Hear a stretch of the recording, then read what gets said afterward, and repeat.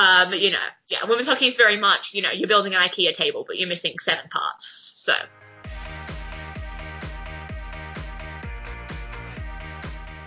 So speaking of All-Star Games, the NWHL is actually hosting their All-Star Game in Nashville on February 9th. And in honor of that event, we decided to invite an expert in women's hockey to join us on the podcast.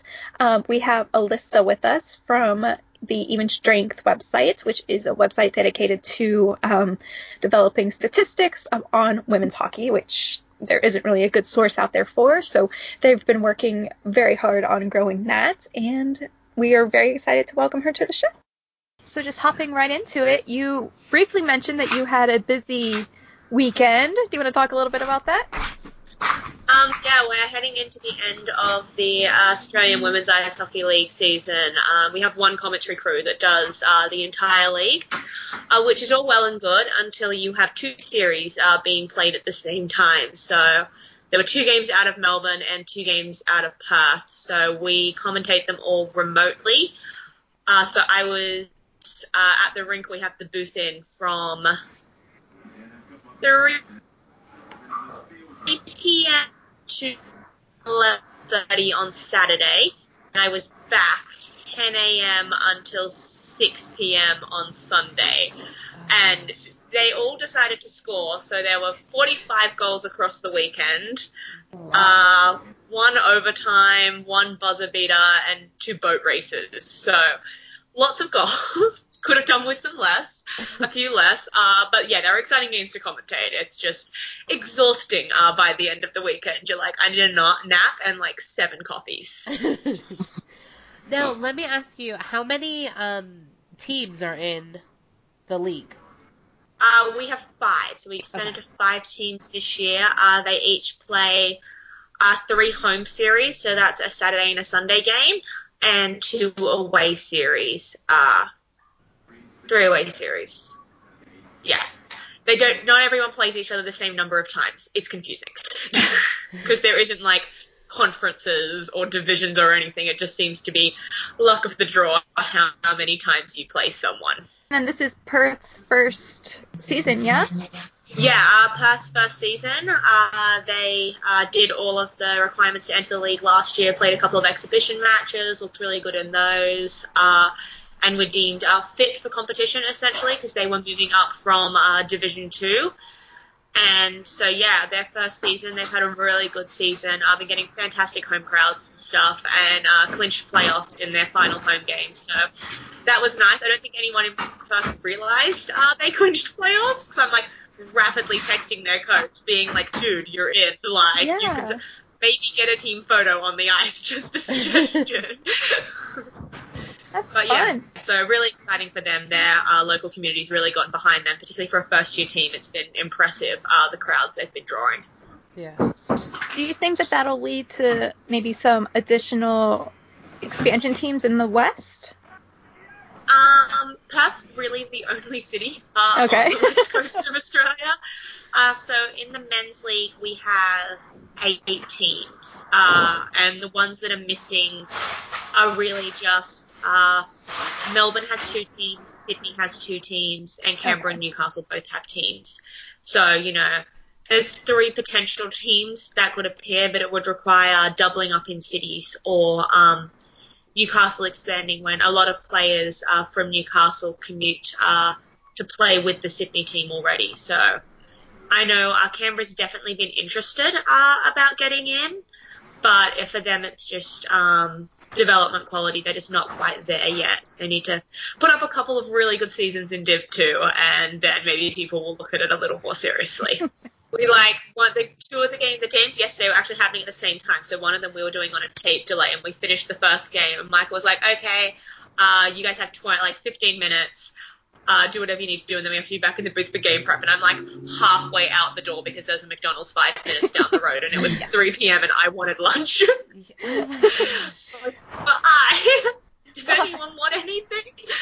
I'm going. They're just texting you their orders as they're running out the door. It's literally like the poor people who actually work at the ice rink. There's just because our booth gets really hot, because obviously enclosed container much ventilation because we don't want the sounds of whatever else is happening in the ice rink to kind of filter through the broadcast. So it's really hot in there, so I'm usually in there in, like, T-shirts and short shorts, or, like, usually short shorts are occurring, and then I'm just, like, bolting out of the rink, like, through the general skate area just in short shorts and, like, Birks, and everyone's always just like, what is happening in there? You're like the rink cryptid. Really, we're there so late as well, like... And yesterday there was nothing on at the rink after we finished, so we had to lock up and everything and, like, sneak out through the cafe. And I'm like, wow, I've really, like, taken up inhabiting this rink. Like, I just live here now. I think that's everyone in Australia. I don't know why they don't like Melbourne.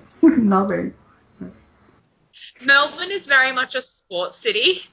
They're very much like the capital of sports in Australia. They have lots of teams in lots of leagues, many teams in some leagues. Like AFL, they have, like, I get that it's a Victorian sport, like their state's very big on it, but they have, like, over 10 teams in one city. Yeah, we don't do the one team city thing here. That's very much a North American sport thing, and it very much confuses me to, like, a large degree. I'm like, wait, you just have one team in the city? Okay. Do you mean works, like one team per sport or one team total? Yeah, like by sport kind of thing. Like all of our, like, major sports leagues, we have multiple teams per city. Even, like, when we're talking women's sport, like in the cricket, there's 2 Sydney teams. And then playing each other is always lit, but, like... Yeah. The rivalries must be off the charts. Exactly, like, that must be a really good rivalry. Oh, Sydney versus Sydney men's ice hockey games. I'm like, literally, who's going to fight first? The players or the fans? Who knows? That's amazing. They just surprise you. It's the coaches. They just, like, go yeah. with it. Oh, and we've had everything happen. Like, it gets wild sometimes. And you just stand like, oh my goodness, everyone calm down. But yeah, it definitely leads to a lot of intercity rivalries, and it gets fun come finals if your team has, like, whether we're talking ice hockey or other major sports, if your team has more than 2 teams, like your city has more than 2 teams, people will start getting snarky, and, like, you very much have to declare allegiances or make it very obvious you're a neutral party. I'm from New York, and, like, most sports we have, like, 2 teams, and it's very much like you can't be one or the other. You need to pick one, and you need to stick with that one. And everybody with, like, the other team, everybody just hates each other. So I get that part. Yeah, well, we've got, like, NRL, which is probably the biggest one in Sydney. It's like 1, 2, 3. There's got to be at least 10 teams again in the Sydney region, kind of thing. And then you've got Newcastle, which is, like, close enough to Sydney that it can get snarky kind of thing. Yeah. But yeah, it's always a riot, just having that many teams in one city playing the one sport. But it also means, I guess, when we win championships, like, we don't necessarily do, like, the shut down the city level of celebration, because the inner city is pretty much always neutral ground. Like, there's no team that I can think of that really has, in any city that has multiple teams, really has that inner city covered, because that's most people commute into the city. No one really lives there, I guess. So, yeah, like, I had our, my local NRL team won the championship this year, and, like, it was exciting, but, like, I don't think anyone outside of Bondi cared. We were all just like, woo! Everyone else, like, shut up. It's in the suburbs, we don't like you anyway. Oh. And then you have teams, like in Boston, you have the CWHL Boston team and then the NWHL Boston team. And that's, like, a rivalry, but not really. It's just... They never play each other. Right, because they don't compete, but they're still, like, both there. They're competing for a fan base. Yes, exactly, exactly. Everyone should just be fans of both. There's the solution, folks. Yeah. Like, nailed it. There's enough to go around, definitely. Yeah, Newcastle sports haven't been great for a while. So, and that's, like, one of the few, like, we have one team to support per sports kind of town. So we would shut down a city kind of thing. very much like blue collar coal mining area. Like we go hard for sport. But yeah, like we won a couple of NRL championships when I was a kid, and like a soccer championship in 2003. And then apart from ice hockey, which most people don't know exists, we've had nothing since then. We made the soccer finals last year and lost by 1 goal. And that goal was hilariously so offside it wasn't funny, but apparently the video review booth like crashed for 5 minutes, so they couldn't review the tape. And we're like, turn on a TV, every person was like screaming. But it was hyped, like tickets sold out for that in like 5 minutes. I was stressed. I wasn't even going, but I was tasked with like the family job of acquiring tickets for like my dad and brother, and I was like, this is so stressful. I've never been more stressed for anything. But yeah, apparently it was a great game if you ignore the glaring offside call and the fact it was against Melbourne. So, everyone hated it. Yeah. That makes home so game against Melbourne. 1 goal game, and it was apparent, it's like offside by like 5 meters kind of thing. Like, it shouldn't have been a goal, but it was. Like, that's something you talk about forever. Continues. Yeah, like, I'd be so pissed.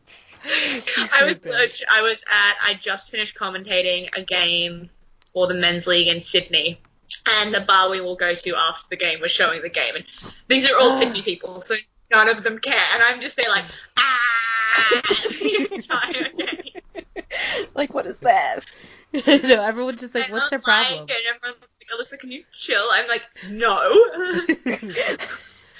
We only win ice hockey championships, and I need something else in my life that when I talk about other people will understand, because they don't care when we win an ice hockey championship. Oh. Niche sport problems. Yeah, so, like, I mean, with all these, I guess not all of these, but, I mean, ice hockey is getting bigger and bigger in Australia. Or, is it? I mean, it seems like... growing slowly. Yeah. Okay. There's definitely more people watching the NHL and stuff like that, but it's just getting people into the Australian League, because it is a very different game. Like, it's not the level you're going to see. They're not as fast. They're not, as skilled. That's just, if they were as skilled, they would all be in the NHL, but they're not. Yeah.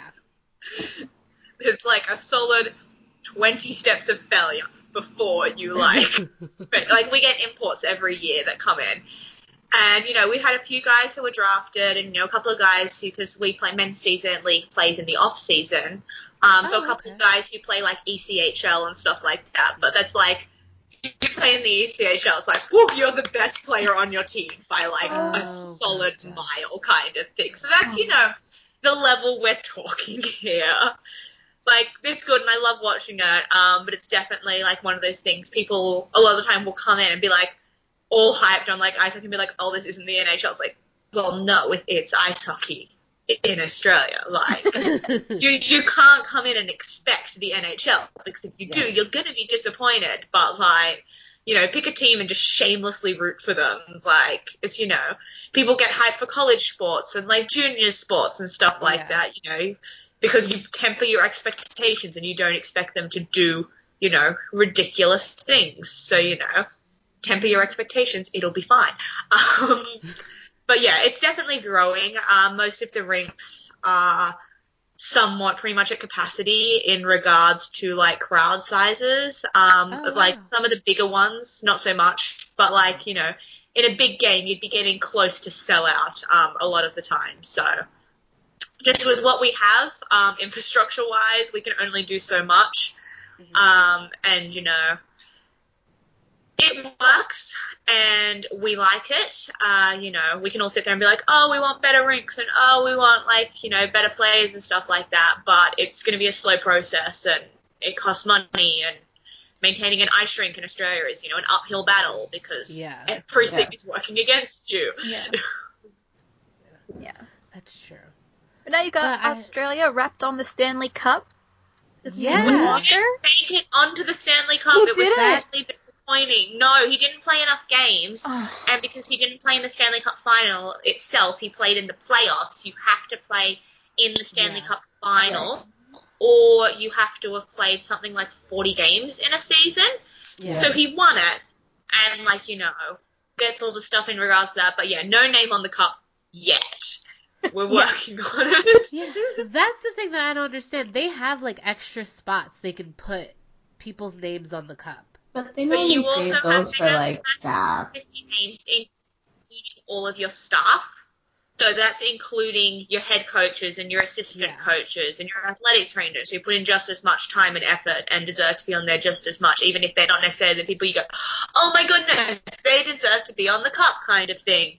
But at the same time, you can petition, but, like, usually petitions to put a name on the cup are for, like, you know, massive, outstanding circumstances kind of thing. You think, you know, guys who've received, like, career-ending injuries during the season and didn't make that minimum game cutoff or something like that, they're usually the ones you see getting added at the last minute.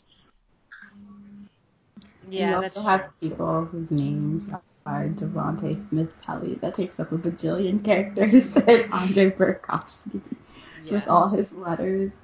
Aww. But we know, and it's on the Stanley Cup of my heart. I was at the game where he scored his first goal, and, like, the whole arena just went crazy. I can only imagine. Wild. That entire, like, lead up. Yeah. Like, just watching that here was so stressful.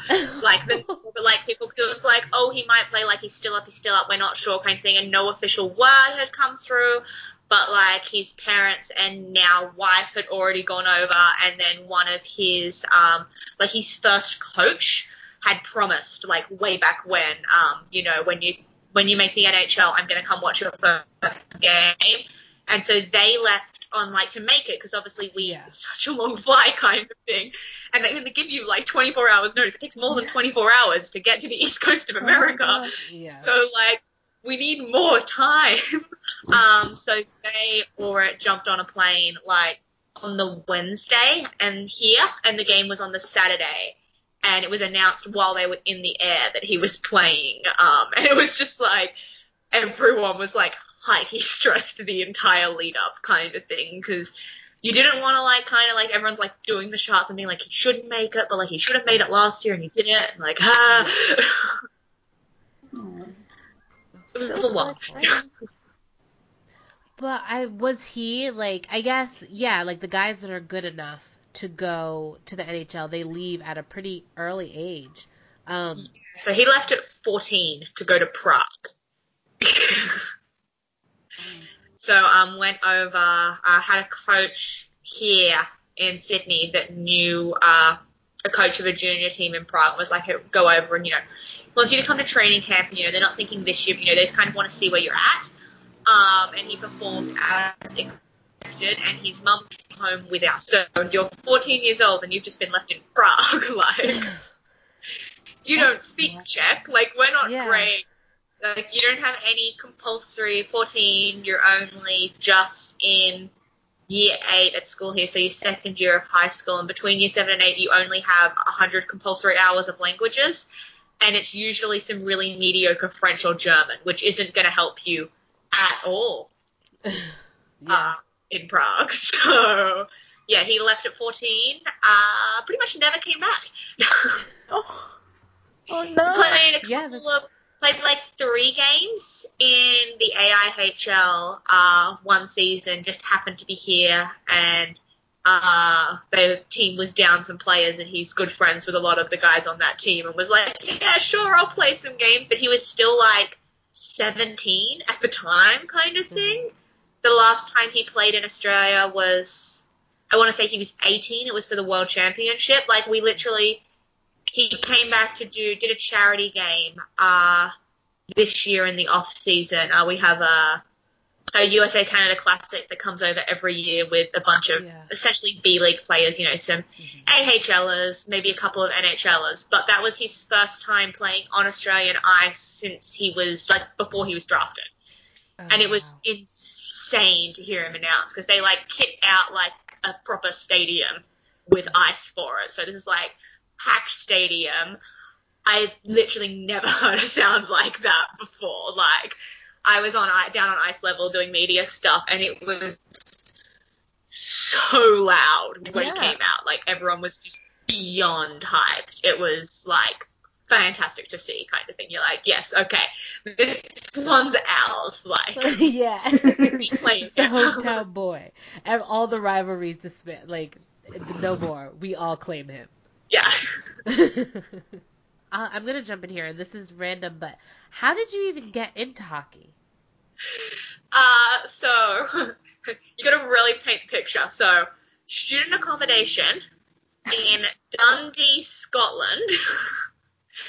It's 11 p.m. at night. I'm about 3 ciders in, and one of my roommates was from Edmonton, and she was live commentating the text she was getting from her dad during the first Battle of Alberta of the year. And, like, I'm from Newcastle, so I can get behind a geographical rivalry. Like, tell me, we support this team and we hate this team specifically because of where they live and no other reason. And I'm like, yes, okay, great, I'm in. And, yeah, that was it. So, unfortunately, an Oilers fan got specifically, like, you know, couldn't watch a game for ages because I just didn't know how to. Like, I didn't know anyone in Australia who liked hockey. I didn't know. I was just like, do we get hockey on TV here? I knew it wasn't on free to air at least, kind of thing. Had no idea how to watch it. So I was just looking up YouTube clips. This is before the NHL did, like, their giant purge of, like, copyrighted content from YouTube. And there was a lot of, like, 2011, 2012 Oilers tapes. So that was not good hockey. I do not know how that convinced me that this was a sport worth following. But yeah, 2012 Oilers game tape on YouTube was what really did it to me. So very right on time for Taylor Hall. We'll cry about Sam Gagner's 8-point game at least once a month. Like, that's the mood. If you were going to tell me, like, 2011, 2012, like, Taylor Hall, Jordan Eberle tweets, I'd be like, yeah, exactly. That's what got They're me as also well. great. Like, they're just amazing. No, just a highlight reel of, like, the 10 total goals that team scored that year. 8 of them were in one game, you know, it's fine. Yeah. It was so bad. Yeah, oh my gosh. They were really bad. But yeah, so I get to claim the badge of honor, which isn't so much, people don't question as much. But, you know, 2 years ago when the Oilers pretended to be good for an entire season to trick me into believing in them for a hot minute, which was really rude of them to do. Because I was very content with being like, okay, I love this team and they stink. Yeah. And then they were good for a season. Like, interesting. And then they were bad again. I was like, okay, good. I like them. We're back to what I know. Didn't enjoy the one fluke. It was very stressful. But yeah, for that entire season, I'll be like, oh, what team? I'm like, oh, an Oilers fan. They're like, oh, Connor McDavid. I'm like, no, I predate Connor McDavid. It's like, I'm not bandwagoning them. Let me live. I know, that's so, like, that's always everyone's backdated my suffering. Like, I know I was only a fan of the team for, like, less than half a year before they got McDavid, but I watched tape from 2012. That has to count for something. Yeah. Like, I've watched, like, the 2006 Stanley Cup Final, which is a great thing to do on a Sunday if you want to feel sad about your life. But, you know, I was just like, I'm not a bandwagon fan. You have to earn your stripes. So watching those on a Sunday, like, those are your stripes. It was literally like, I backdated suffering, guys. Like, I deserve the credit for this. Yes. I didn't have to watch those bad games, but I did. And therefore, you've earned it. I personally deserve this playoff run. Oilers fans are like, she's a different breed. Let her in. She didn't have to watch it, but she did. She willingly did. Like, I have so many people I know who are like hardcore like Oilers people are like, why? You literally chose this. Like, they're all like, you know, born in Edmonton. Like, there's no option kind of thing. Like, congratulations, you're an Oilers fan now. They're like, you literally chose this. I'm like, I'm aware.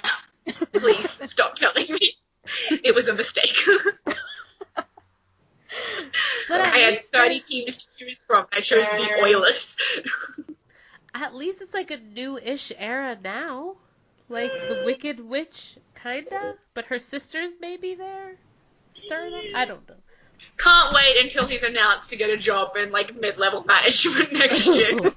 Let's wait, folks. Oh, God. Literally, our last 4 GMs still work for the organization. Yeah. So. Yeah, we were looking at that the other week. Great fun.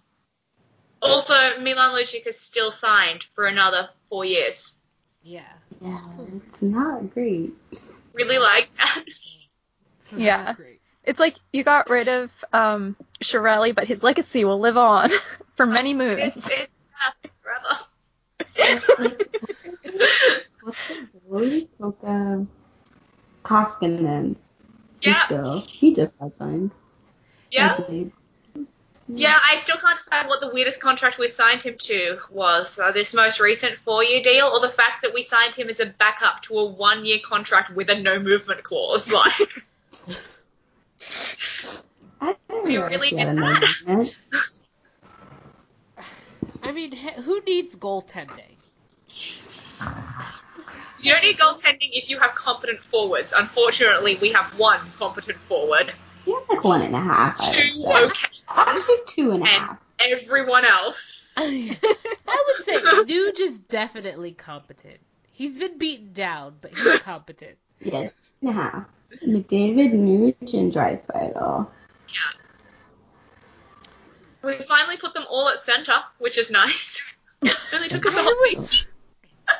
I was so confused this season when Nuge was on the wing. I was like, wait, isn't he a good checking center? And then Yeah. Yes, he is. I don't know. I was like, oh, well, I never played the game, so... We were considering having 1 good line and 3 completely garbage lines rather than 3 potentially mediocre lines because you have good players tied with anchors. It didn't work. And then Yeah. didn't Kayla Yamamoto, he wanted this. He wanted to go to Edmonton. He was like, if you guys don't draft me, I will make you regret it. Yeah, he And I was wonder, decisions. I support him in those decisions. Any player who's excited to go to Edmonton, I'm like, same kid. Let's see how long until we both regret this, because like I'm there. Honestly, the goaltending signing broke me. I was like, I don't have emotions anymore. Yeah. I wake up now and I find out that they lost, to the Flyers in overtime after McDavid scores a goal that looks like that, and I'm like, yeah, on par. That sounds about right. Okay. That was a crazy game. Yeah, I haven't watched a game since like November. Hey, I've been busy. It's hard to watch NHL games when they're in the middle of the day I'm and you not have a job. Do I really want to like voluntarily expose myself to that? No. Like, there's a difference between knowing they're bad and having to watch them be bad. Yeah, that's true. I'll say that because I'm a Flyers fan too, and I think it just clicked earlier before this win streak, which fuck you because we were gonna lose for Hughes, but before this win streak, I was like, oh, they're actually bad. Like it's not the coach; they're just a bad team. And Yeah. so that's like I was just Yeah, like, that's a really beautiful realization to come to. it was like, and I'm like on Twitter defending. I'm like, no, if we change the coach and move this over here, it'll work. And then they do it, and they're still bad. I'm just like, okay, Yeah, I'll I was shut up now. literally I'll by the shut up. time we hit November, like we had that weird teeny tiny win streak, and I was like, we're still bad. I'm not sure how we're winning. We're winning, but we're still bad. And everyone was like, there's hope. I'm like, no, do not set yourself up for this failure. Like, you're just setting yourself up to be let down. If you believe in your heart of hearts that we are a garbage team with the best player in the entire world, everything gets so much easier. Sometimes I feel like that's what Connor McDavid also thinks. Is he okay? Like, how is he doing? You see his interviews, it's just like his eyes just scream, help me, help me. And we're all just like, He's dude, aged I don't 10 know. years in like 4 months. He has aged. He has aged. I was most of the time when hilarious trades happen, it's like in the middle of the night for me because that's what teams like to do. It's not very often I'm awake for a blockbuster deal. Usually I just wake up and be like, oh, how kind of them to do this while I was sleeping. I'm going back to sleep. I hate it. Yeah. But while I was in North America over Christmas, I was on a streetcar. Oh, no, I was in the museum in Toronto when the rumors first started popping up, being like, Peter Chiarelli's looking at Brendan May. And I was like, cool joke. Hate it. And I'm on a streetcar. When it happens, I'm like, fuck. How dare they? I can't believe that's. I still can't believe it's true. He can't injure Connor. But why did we give Chicago actual stuff for him? Like, Drake Kajula wasn't bad. Weren't they besties? Yeah. A little sad. You just trade his best friend and get his mortal enemy. David isn't bad, meaningful human relationships in hockey. They're all traded away from him. True. Oh, that's so sad. Let's just look at the record. Dylan Strome off there doing that. Proud of him, but, we'll ignore his existence now. Then we have Taylor Hall, moves in with him. That's my mentor. He understands what it's like being a first overall pick. Ooh, we actually won a gold medal together at Worlds. Peter Chiarelli. Okay, you don't need him anymore. Oh. Who does he have left? Darnell Nurse? Are they close? Yeah, they were. That's great. He's gone.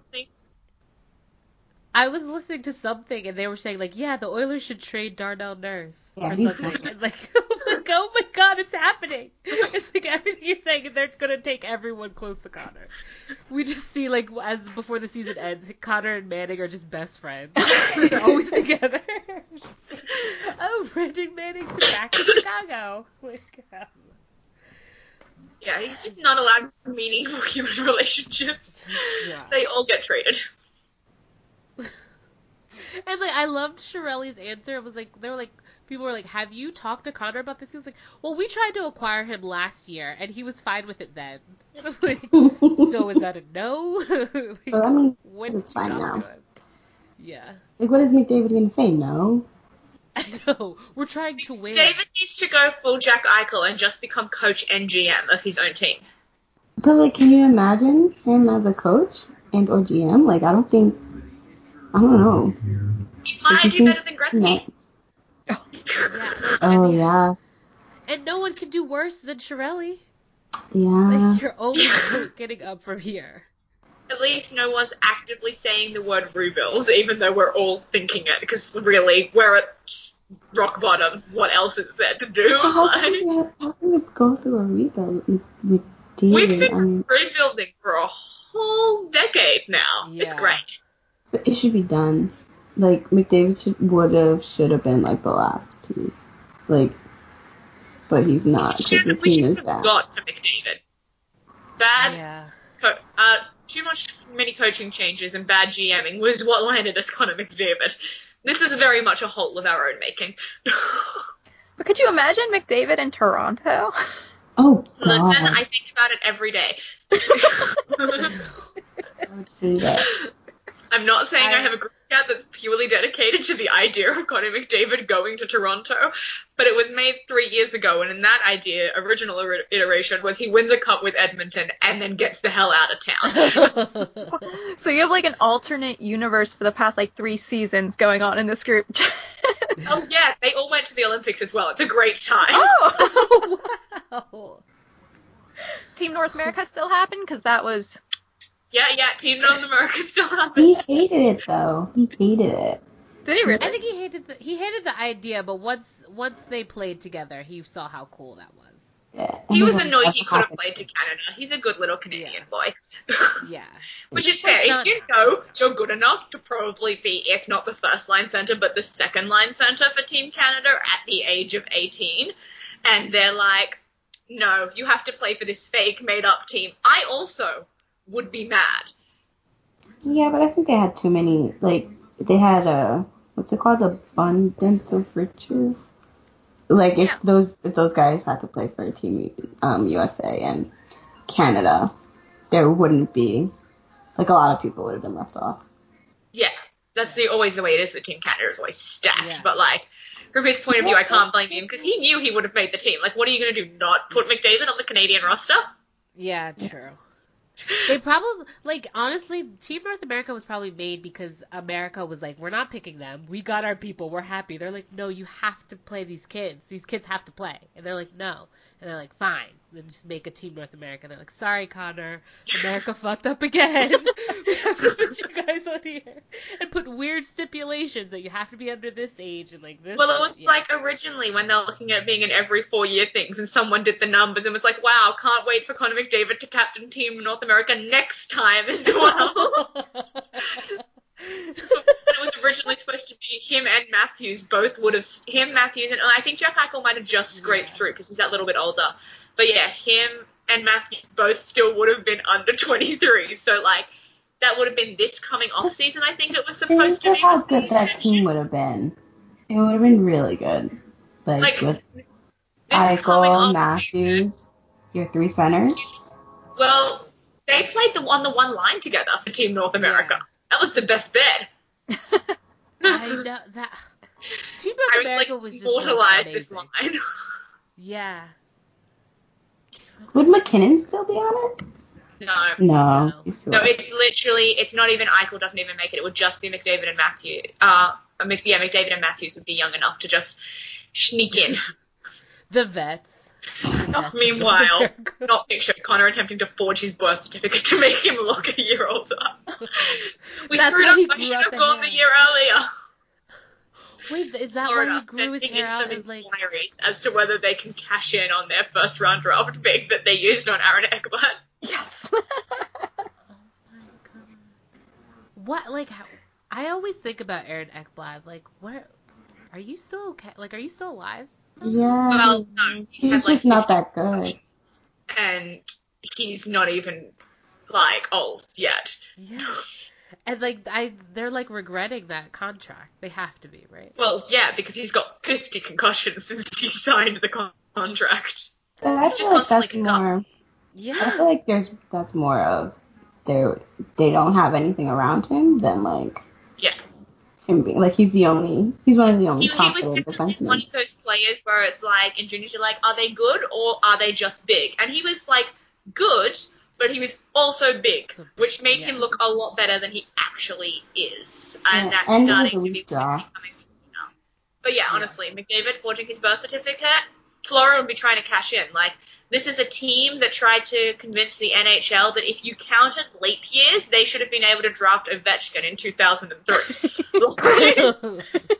I mean... They literally tried to draft Ovechkin a year before his draft year because they were like, if we count leap, we should be able to have him. Yeah. Well, I mean, to be honest, who wouldn't try to get Ovechkin? But also, I don't think I would have thought to count, like, leap year days as extra days and be like, look, he's 15 days off being drafted, or so, whatever it was. In his lifetime, there have been this many leap year days. We did the math, and it means we get to keep him. That means they could have did it with Austin, too, because that's the same birthday. Yeah. Florida's just, like... dangerous precedent to set. Like, Florida's just literally trying. They're like, please give us someone. We need fans. We need to be good. Because, like, we're trying our best. They should go to Quebec, and then call it a day. There's, like, tons of Panthers fans that deserve to have their team. Oh, but I guess. But then Brassard, he'd be closer to his family. And that's what I want. He's not going to stay there long. Like, he's not going to stay there long. Flip him to Winnipeg. But okay. Like, this past 2 weeks, I've been going on Even Strength and looking at everything. First of all, can I just say, it's like the easiest stat site to figure out where to go. And I am stupid with stats. Like, I, like, use stats, but I'm very stupid with it. And I've had taken 3 statistical classes, and I still don't understand. But this site... 3 more than me. Like, that shows you how smart you are and how dumb I am. That's truly what it is. education, is still in it. I need to stop going back to uni, is the moral of the story. Me as well, because they always try to stick me in a stat class. I'm like, no, I don't want to take this. And they're like, no, primary teaching just doesn't do a lot of stats. It doesn't exist. So, didn't take an entire stats class in my entire undergrad. Haven't taken one in my master's yet. We're killing it. Oh my god. But you're hustling and figuring it out. I know, I'm like, look at all these stat skills I have. Can I use them for something, please? Instead, I just have, like, some really intense reporting spreadsheets for my kids at school. They're high-tech. It's useful, though. I mean, it has to be. It has to be useful. I like, all this information that I have in my brain for these players, it'll be useful somehow. Some way. Like, eventually. Yeah. I'm like, I get abducted, and I'm like, no, Evgeny Malkin's Corsi 4 in the game. They're just like, ma'am, shut up! Let her go. She's ridiculous. Let her go. Okay. I've been really, so when, like, the entire getting into hockey thing, obviously I didn't know anyone who watched it. I had no idea how I was supposed to watch it. So it was very much like marrying the eye test with stats. So I could be like, oh yes, the Oilers are bad. Good. They looked bad. I wasn't sure for a second. That's exactly how stats should be. Like, that's how I use it. Because I'm like, okay, I think they look bad. I'm glad we can confirm that I know how to watch. Like, I had no idea what, like, an icing was or an offside. Like, God, it took me so long to work out exactly what an offside was because no one was around. I couldn't just ask someone because I had no one to ask. I was just like, why do they keep getting the whistle blown? Why is it happening? I don't understand. It was very stressful. Cue me getting NHL 15 and still not knowing what an offside was. And then it was me getting the offside calls. Why is this happening? I'm a good person. Can I turn these off? Do they have, like, no rules, NHL? I don't know. I exclusively play threes now because there's no offside. I'm really bad at getting back onside is what I discovered once I realized what it was. But yeah, so I really, didn't have the best idea of how it was played. So it was a lot of using a judge to validate what I was seeing and be like, okay, and like I like numbers. I'm a numbers person. So it was a very natural progression for me. And then as I kind of moved into women's hockey, there's no data in women's hockey. And I was like, hello? Where do I find even the box score? I'm looking, but I can't find it. Yeah. And then you get to the box score and you're like, it doesn't say shots. Why doesn't it say how many shots each player are taking? Like, why is that information not there? I would like that information. So for me, it was just constantly being frustrated with just the lack of publicly available information. Like, the NWHL was by far and still is kind of the premier statistics league, like league statistics-wise in what they track. But even then, like, they'll show us that weird 3D map on their website of where the shots were taken from, and you couldn't really see. But then I also couldn't look at a specific player and see, like, even within, like, one game where they took their shots from in that game. Like, oh, I can see they took 5 shots. I'd love to know where they are. And it's just like, no, you can't see where they're from unless you check every individual dot on this map yourself. And I was like, I hate it. So I've been trying for a while to, like, build something for my life. Just general statistical coding skills were not up there, causing the fact of never taking an actual statistics course. So, like, I could use to, like, a basic degree. I did a sports analytics graduate certificate because I could the year after I finished my undergrad, and was just like, okay, so I know how to analyze sports. Great. I can track sports. Great. Do I have time to watch every NWHL game and individually track the shots? Negative. So I was just really frustrated with that constantly and trying to work out ways to do it. And I was like, like, information's on the website. There has to be a way to get it from the website. I couldn't work it out. And then Mike went and did his talk at the Rochester Institute of Technology Sports Analytics Conference in August. And suddenly there was, like, a lot of people that were finally for the first time being like, ooh, women's hockey, and I just shamelessly recruited people via complaining on Twitter a lot about all the things I didn't have, until people were like, I can help. And I was like, fantastic. So moral of the story is, if you complain enough, someone else will eventually help you fix it. But yeah, so Jake Flansley did a fantastic job building the scraper we currently use for the site. Matt Barlow also worked on one for Python for a little bit that now doesn't work properly. And then CJ was in there, you know, there's like 4 of us trying to work out how to most efficiently get data from this website. And I was like, okay, hear me out, guys. What if we put this in all one central location and actually make it look good, rather than like expecting people to be able to scrape their own data? Because like, it was great that I could scrape data finally, but like, it still wasn't on a website. It was just on my computer and on Jake's computer and on, you know, a couple of people's computer, but it wasn't anywhere super accessible. So we're kind of like, we've got this. If we're doing this, we might as well do it properly, kind of thing. So it was a full throttle for all of September. And we launched like a month and a half after I first was like, let's make a website.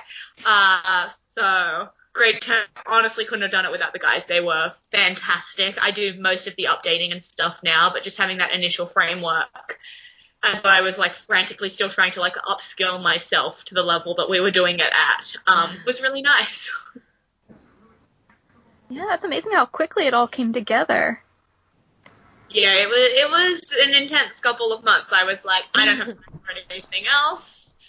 We have a season start date we need to be ready by, so yeah, we slid it under the wire. We were still doing updates on like the last day before we launched, but that's fine. Yeah, I mean, as long as you launched on time. That's amazing. I love that it's basically you, like you were like, okay, let me look into women's hockey, and then everything you needed wasn't there, so you just made it. You made a site that you now, people like me can easily go there and find it. It's really like I wanted shots. It was like I wanted shot locations and shot counts for the A-dub, and no one was going to, like, we don't even have shots per player in our box score, so it's kind of the same level as the CWHL. Yeah. But because I was commentating all the games this season, I was like, what if I just track the games myself? Yeah.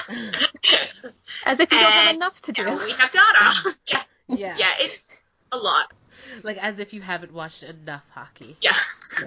Setting up Even Strength has definitely helped you with your league that you track. I mean, so now, like you said, you have that information. Do coaches ever come to you for that information? Like, I know that at least in Australia, the coaches are aware of and somewhat use, or like players somewhat use the like heat maps and like player shot charts and stuff like that.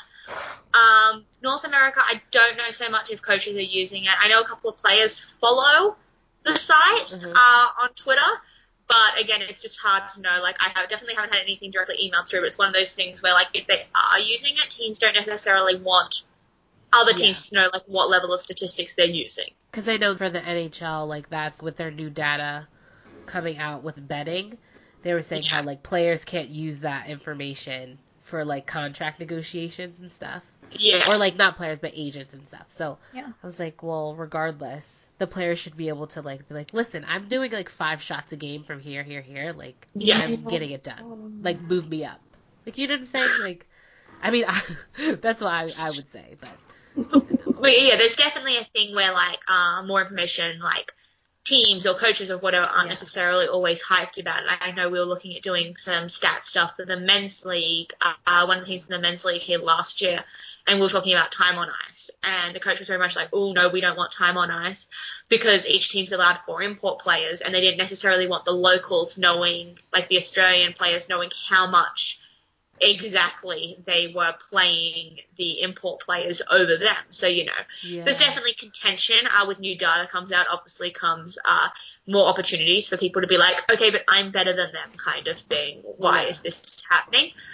But, like, it's one of those things that you delay for too long and leagues risk getting left behind kind of thing. So exactly. This episode is it's coming out like right before the NWHL? Yeah, NWHL. Their All-Star game. And so we really wanted to highlight that. I know you don't have, I don't know, for this league, do you have a favorite team, or do you just track everyone and like they're all like you're like they're all equal, I love them all equally? Like, I was originally a Riveters fan, but just courtesy of the fact that a lot of the games do happen, well, half the games happen on a Monday for me, the other half happen on a Sunday morning. I don't get to watch anywhere near as much as I would like. So I would still say I am technically a Riveters fan, but I haven't watched a Riveters game in a very long time, which is unfortunate, but, like, I'm just usually either have other things on, so the struggle is real. Yeah, it is. I would say I'm a Riveters fan, but this season I've watched, like, 3 games. Definitely have a team, but I wouldn't say I am, like, particularly devoted to them by any means.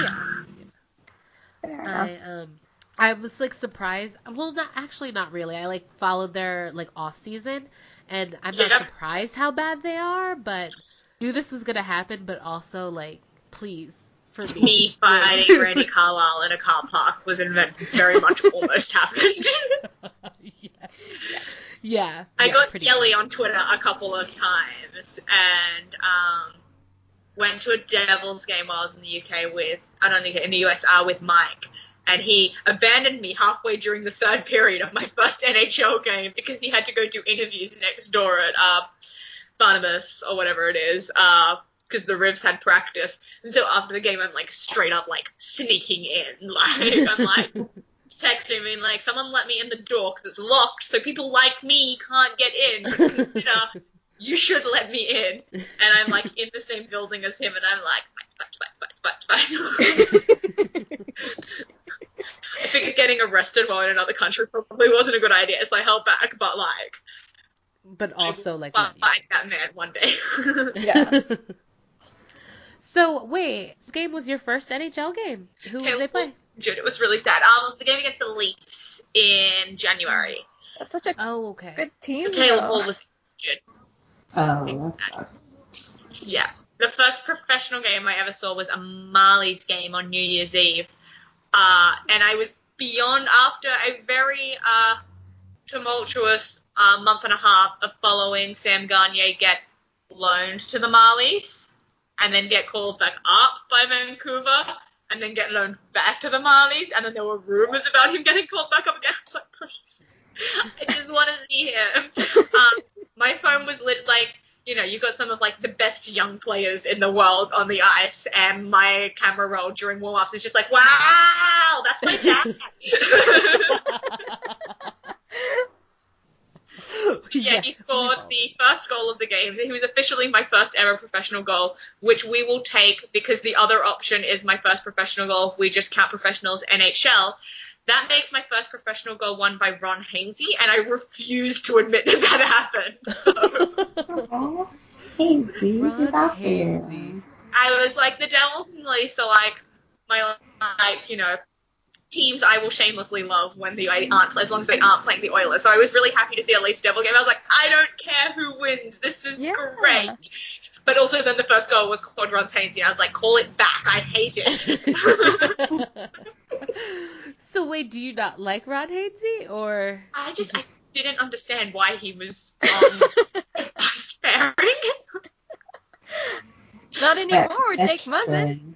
Yeah, I was just like, why are you here? Like, what are you doing? I'm confused. He's like one of those players that everyone loves, so I think they they're like, no, he's good because he's a good guy. And it's like, no, he could be a good guy on the third pairing. But yes. Yeah, Sam Gagner scored my first professional goal, and literally my phone, like, on Twitter was just people being like, Alyssa, he did this specifically for you. I'm like, yes, thank you. Your impact. Yeah, I know. Your brand is strong. Best way to end the year. Thank you, Molly's. Sam Gagner. We're going out on a bang. Well, thinking of, like, the Marlies and the Leafs, and just thinking of how much Kyle Dubas appreciates analytics, what do you think are, like, the most helpful or the most important stats for, like, someone to consider when they're trying to gauge a hockey player or team? I think it depends what league you're talking about, because that depends, like, what of the advanced analytics you kind of have. Oh, that's true. So, like, I'm a big fan of, like, the war models that, like, Evolving Hockey and Corsica have put out, but they're just not achievable with the amount of data we have in women's hockey analytics. So there's type of things I look at, I'm like, whoa, nice, cool, and then I stop looking because otherwise it makes me sad. But also things like, I really like with or without use. So, like, seeing a player's impact on the ice, like, with or without, like, how a team performs depending on whether a player's on the ice or whether a player's off the ice. Do not look at the Oilers with or without you. They're depressing. But, like, it's things when you have, like, a team that has, you know, particularly strong lines, you know, you look at things like, you know, the Riveters haven't been necessarily performing well, but they have, like, a really strong, like, top core. Would love to know what it looks like when they're not on the ice, but we don't have stuff like shift data, so we can't do that yet. Similar things like, you know, Boston has been really, really dominant recently. Would love to know who is driving play. Right. Don't know, but, like, would be great to know. Couldn't tell you, but kind of thing, like, at least from an analytics perspective. Obviously, you know, you can watch the game and you can work it out, but, like, I can't look at it and then, like, pull up a fun chart and be like, ooh, look, this proves exactly what I was saying. Yeah. And other things I've really liked that have come out recently is Cole Palmer has been doing these things called hockey stats cards, which register based on a player's game score. If it's a certain, I think it's like 6% more than, like, their average, like, game score, it'll, like, label it like a breakout game for that player. Like, they didn't just have a good game by, like, general standards. Like, they've had a great game for them specifically. And that's something I'm, like, starting to look at and be like, okay, how can we have that on even strength? Because we have game score, which is kind of like a catch-all number that you can really quickly look at and be like, okay, the higher this number is, the better this player performed in today's game, kind of thing. So, and if they're in the negatives, you're like, yikes. You did not do good today. I am so sorry. Sorry about it. But yeah, at the moment, in terms of, like, catch-all stats for women's hockey, we really only have game score, and that's only for the NWHL, because they're the only ones that track anything more than shots on goal kind of thing, because that encompasses your hits and your face-offs as well. Maybe turnovers. If turnovers are tracked, I can't remember right now. If it is, it's not very many. If it is, it's tracked badly. It's the answer. And when do you, like, what do you think is the major roadblock for those things to be recorded? Do you think it's just, like, manpower or, you know, not really an acceptance of analytics, maybe? I think a little bit of both. Okay. I think it's hard. Like, it's something we've all sat there and been like, there's not enough people for this. There's not enough people, yada, yada, yada. The reason why people were like, oh, the Australian leagues can't have advanced stats is because there's not enough people. Well, I'm one person, and yes, I'm hilariously overworked for something that I'm not paid at all for, but we have advanced stats for women's hockey in Australia now. Like, it's achievable, but it just requires people to put, I guess, the appropriate weight on the importance of it, because, you know, yes, you only have so many people. That's a fact. But, like, where you are using those people is where that's going to come through, whether or not you're getting those numbers. And at the same time, so, yeah, there's definitely, everyone's still warming up to stat collection and doing that. And people have this idea that, like, tracking games requires this insane amount of skill, when in reality it is literally just being able to not lose concentration and scribble on a piece of paper often. Like, it's not easy, but it's not like something that needs a ton of upskilling kind of thing. Like, it's a learn on the job type thing. You can't, you know, send someone like tape and be like, practice tracking kind of thing, because if they're going to be tracking games in person, that's not going to work kind of thing. Like, I track from a monitor for the AW games, but, like, I just had to get used to tracking from a single monitor. You develop skills and strategies, and each person's skills and strategies are different. You just kind of, it's one of those things you've got to do. You can't sit there and wait to receive magical training, because the training doesn't exist at whatever level we're talking. But yeah, in an NHL game, you've got upwards of 20 people tracking stats for the league at any given game. So that's, all your time on ice stuff, all your hits, all your shot locations, all your hit locations, all where the passes came from. It's an insane amount of data they actually track, and not even all of that ever, some of that doesn't even ever go public kind of thing, but it's all there and they have it. Whereas we're just not at the level where people are, or leagues, I guess, are willing. They're not prioritizing data. People keep being when is the CWHL going to be on even strength? And the answer is the second they even start tracking shots per player. I don't even need locations yet. I'll just take the shots per player kind of thing, because once we have that, we can start delving into some of those more advanced numbers that actually require, some calculations, rather than just watching the game and, making tallies next to a player's name when they shoot. But that's something that the CWHL doesn't prioritize, so we don't have it. And until such point that we do have it, nothing's going to move forward, because it's not even yes, if the NWHL stopped tracking stats tomorrow with a big enough team of people, probably 10 could do it, 2 for each, rink, we could have all the same stats they give us and more kind of thing, if people were willing to go to those games and track them, or even just watch those games, because we have video streams for every game and track them. We could still have that data. It wouldn't be completely lost, whereas we don't even have video data for the CWHL, which means you need people who are physically able to get to the games, and then that's, what are we going to do, send people to China? We can't do that. We don't have video streams for those games, so we have no way of tracking them. So even if we wanted and had the manpower, we still couldn't have the data. So it's very much, leagues have to get on board for this stuff to happen.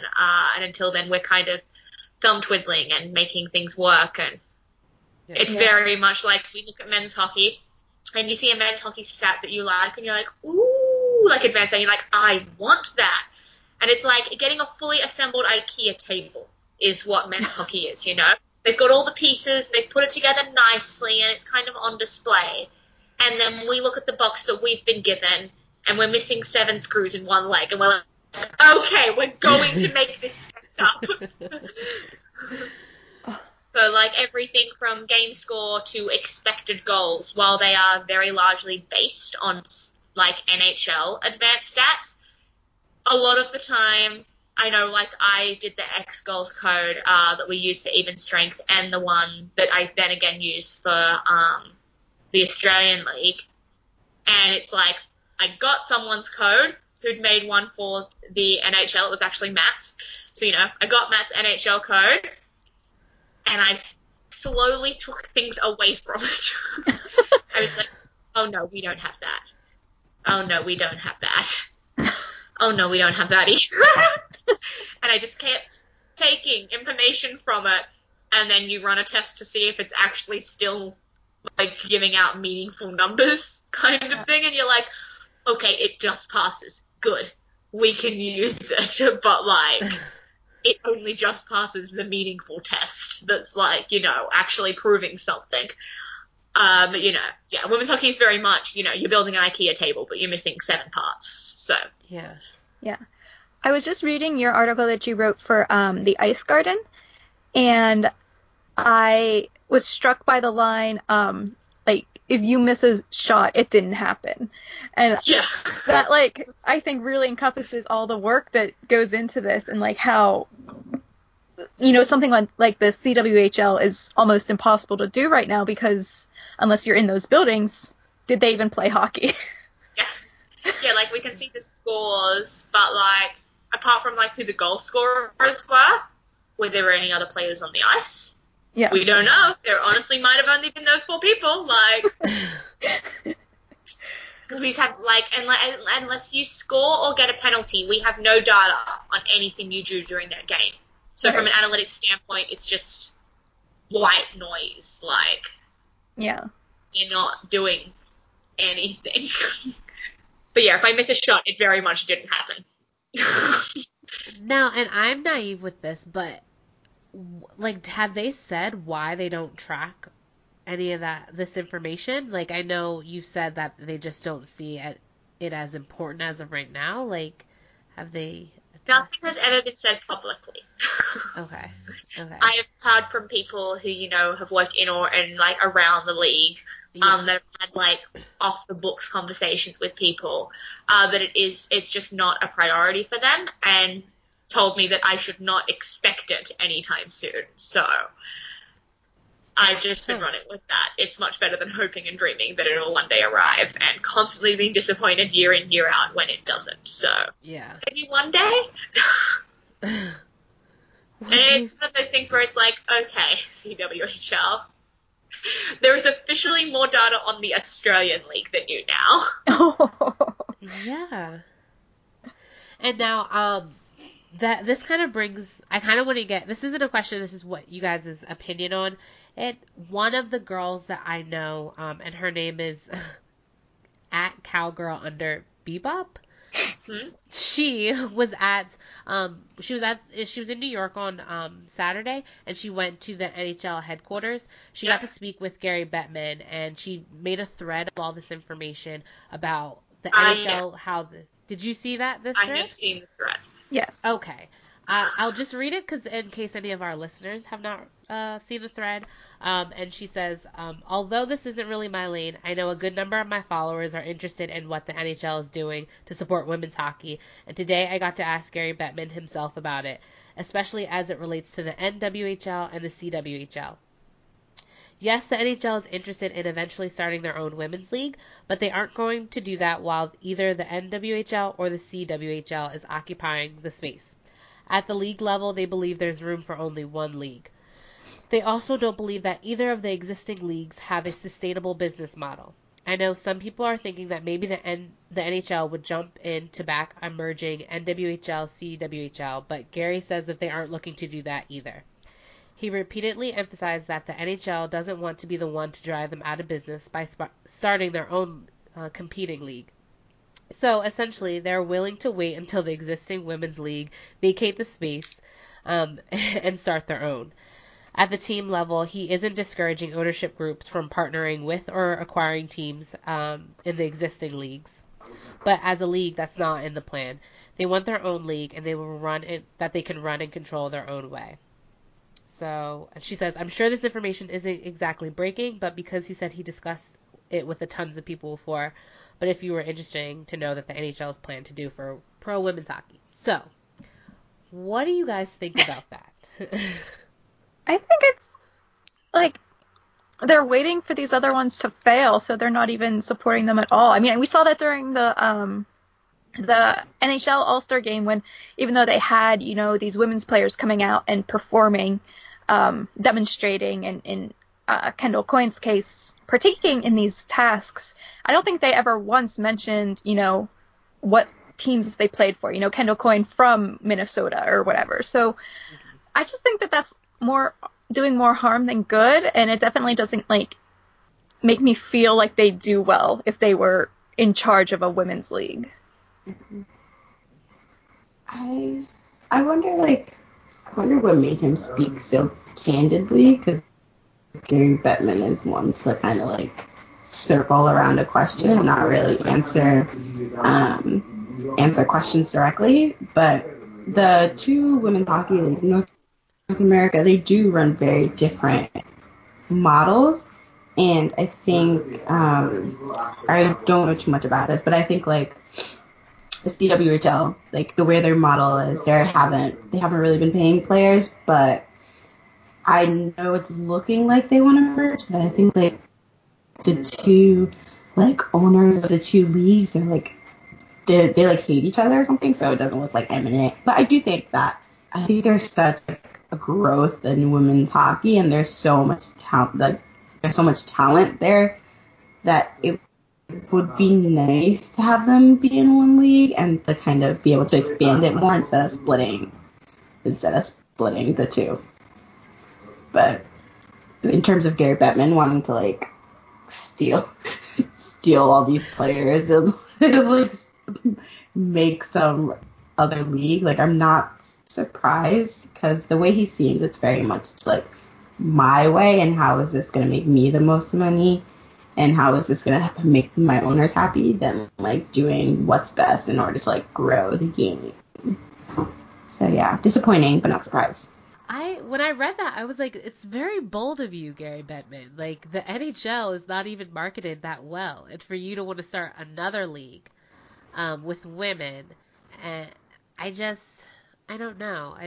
I mean, obviously his comments rubbed me the wrong way, but at least he was upfront about it, and that's why you kind of see the NHL never really promote any women's hockey, whether it's the NWHL or the CWHL. So I guess it made sense that way, because there are so many other different ways that they could have promoted those pro hockey women at the All-Star game. So, I mean, I just thought it was like really interesting. Like, you want to start your own league, but you don't even market the NHL well.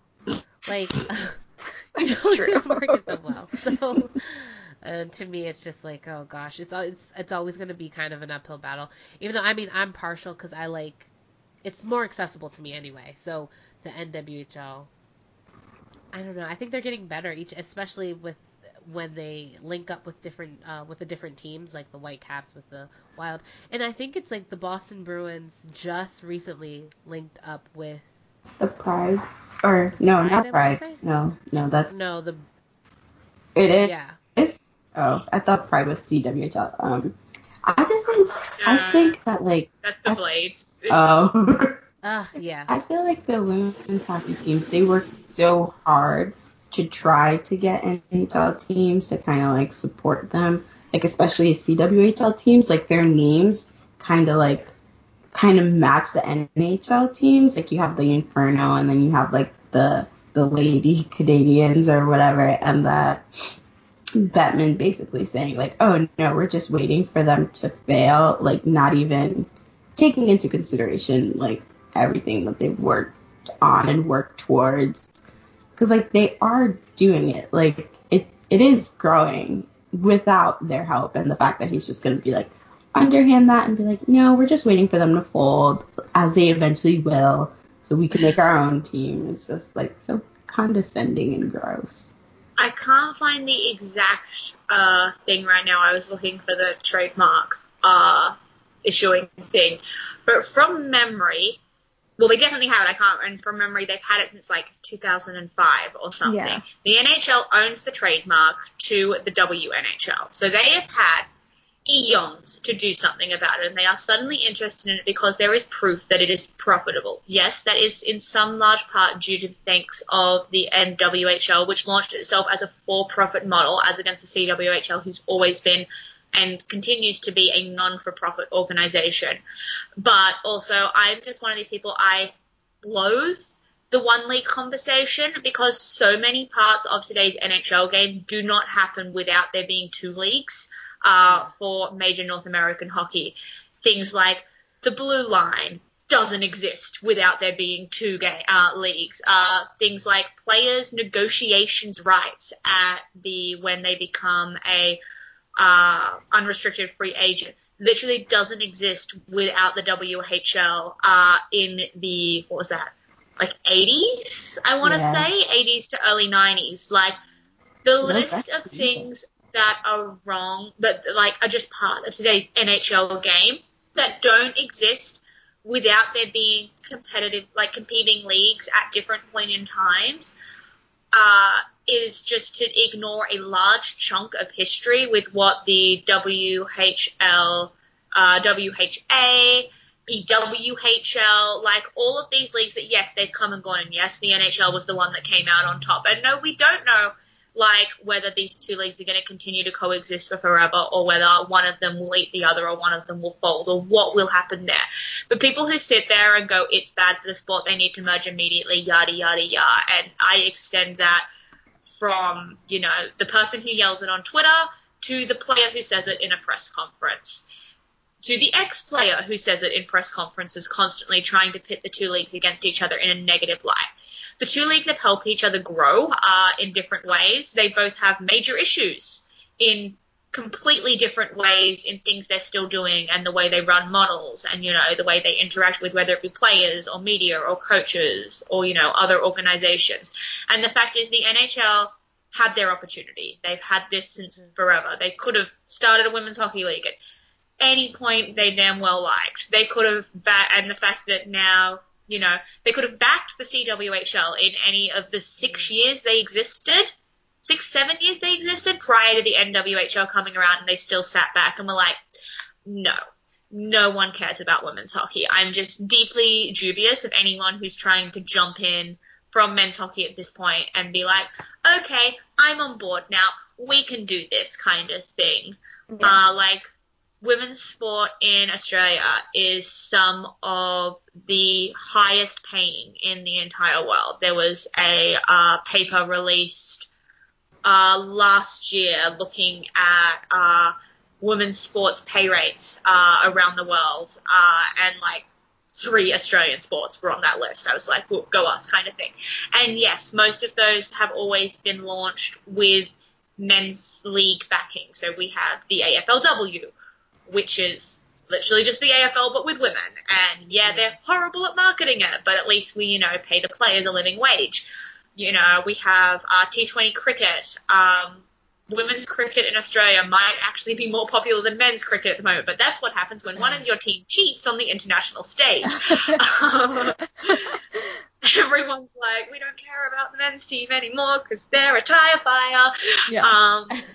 But yeah, we've always been really good at paying women's sports, and yes, but it's always been a partnership. It's not been, or launched with the help of that league. Netball here, which, do you guys know what netball is? I know it's very much a Commonwealth sport. Is it combination of soccer and basketball? More like basketball than soccer. Okay. So you can't really bounce the ball, you just throw pass it to each other. But similar court to basketball, okay. Very much a female sport. But the netball league here is off the charts kind of thing. It draws massive crowds week in, week out kind of thing. There's evidence all around the world that women's sport is profitable and more so has become profitable in recent years. And it's lovely to know that Gary Bettman doesn't want to force the leagues to join so he can swoop in and be savior. But it's also just really, I don't know, not disingenuous, but that's the closest word I can come up with, of him at this time when everyone's being we're women's sport, to be we would love to make a team, but we can't. We would love to make a league, but we can't. But you had your chance. You lost your chance. Yeah. I would be very happy. I wouldn't bug me at all if women's hockey continued to exist in North America with minimal NHL input. Yeah. I'm fine with teams sponsoring and helping and sharing resources. That makes sense kind of thing. Yeah. But what has Gary Bettman ever done? Yeah. That's good. What has he done that's good? I don't know. He's really good at lockouts. We don't need one of those, but it could be fun. I mean, I could get my life in order. That's what I'm planning to do in the next lockout, is to get organize my life. Hopefully I won't be as into hockey by then. Just leave the sport. I'm can't wait to go full women's hockey. It's yeah, exactly. Yeah. Every single Riveters game. I would really just prefer if the NHL or the NHL teams want to back the women's hockey teams, then I'm fine with that. But I kind of just want them to do their own thing. I like what they've done so far. And I feel like it may not be genuine, but let me say this. They might not have my best interest at heart, but they definitely care more than the NHL. So it's yeah, and it's one of those things. I suppose the backing of teams brings in that mainstream media coverage, which is what we keep trying to get. And yes, it would be very nice to have constant mainstream media coverage of the women's leagues because it sure doesn't happen at the moment. No, but at the same time, like, you just have to look at, well, I suppose, I don't know, you can look at the impact that mainstream media coverage can have. Like, Minnesota has sold out every game this season. And while, you know, maybe their partnership with the Wild hasn't been as partly as people would have liked, like, you had to look like the Avs were tweeting more about Kendall Coyne than the Minnesota Wilds were. Yeah. But still, like, they definitely, like, the Minnesota general, you know, like, mainstream media has got really on board with that team. And, you know, I don't think, like, it's Minnesota. They can sell out hockey stadiums like it's their job. Like, they're very good at it. Yeah. But, like, so while it's not obviously the only reason that's definitely helped, you'd have to look at, like, since the Pride partnered with the Bruins, they've sold out at least 2 games. Yeah. Which is something they haven't done for a considerable period of time, if they've ever done it. Like, there were people saying the first game they sold out, they were in January, middle of January. I happened to be at it. It was very nice. It was very busy, and people were saying this was more people they'd seen in Warrior, including when it was the Brianna Decker, Hillary Knight, like, you know, like the stacked team kind of thing. So, you know, that partnering with the team definitely brings in the media coverage if it's done right. But in some instances, it just isn't. Like, you have to look at the Riveters in that instance.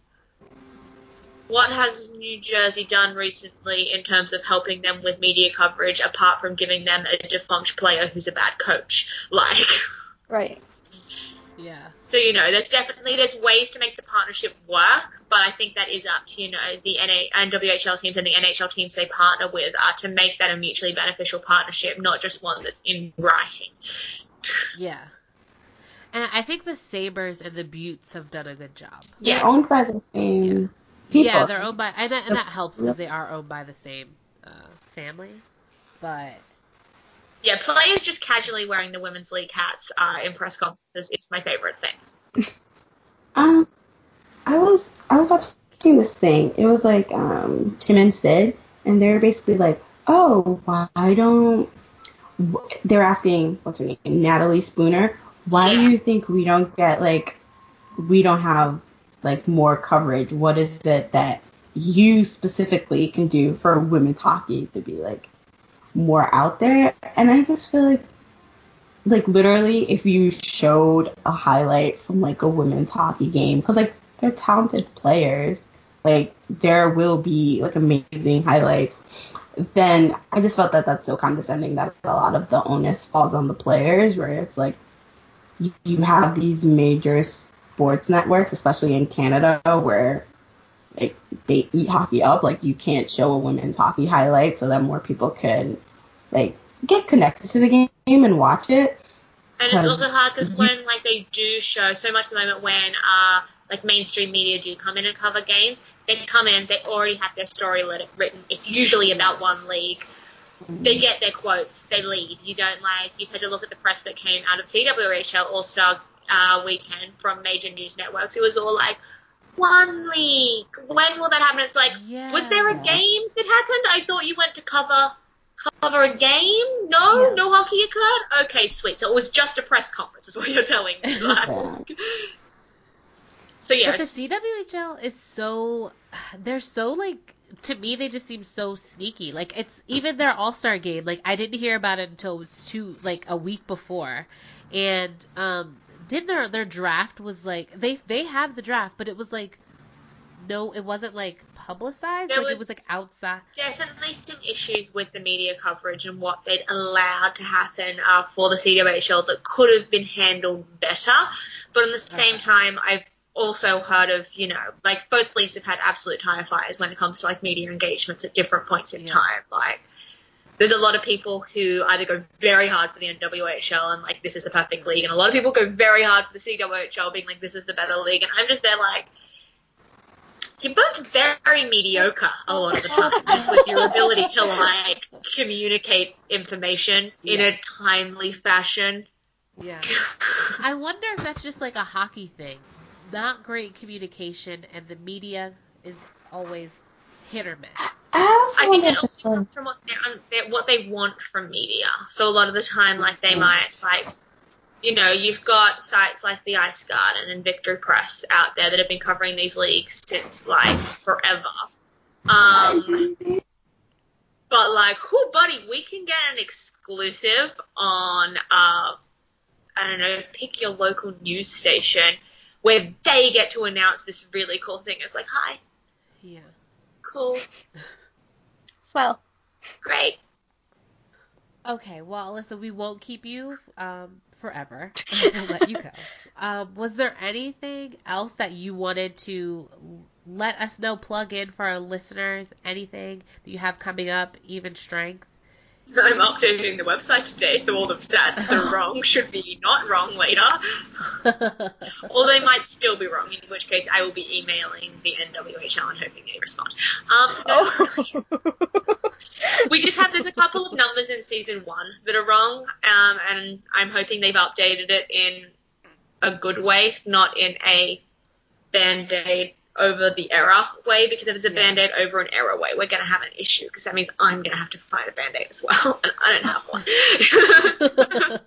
You're like all or nothing. Yeah. Please, have your stats be right in your back end. Now if people want to find me on Twitter, I'm over at Alyssa's tweeting. I scream regularly about everything from the giant spider that currently lives in the pitcher in my kitchen, to women's hockey statistics.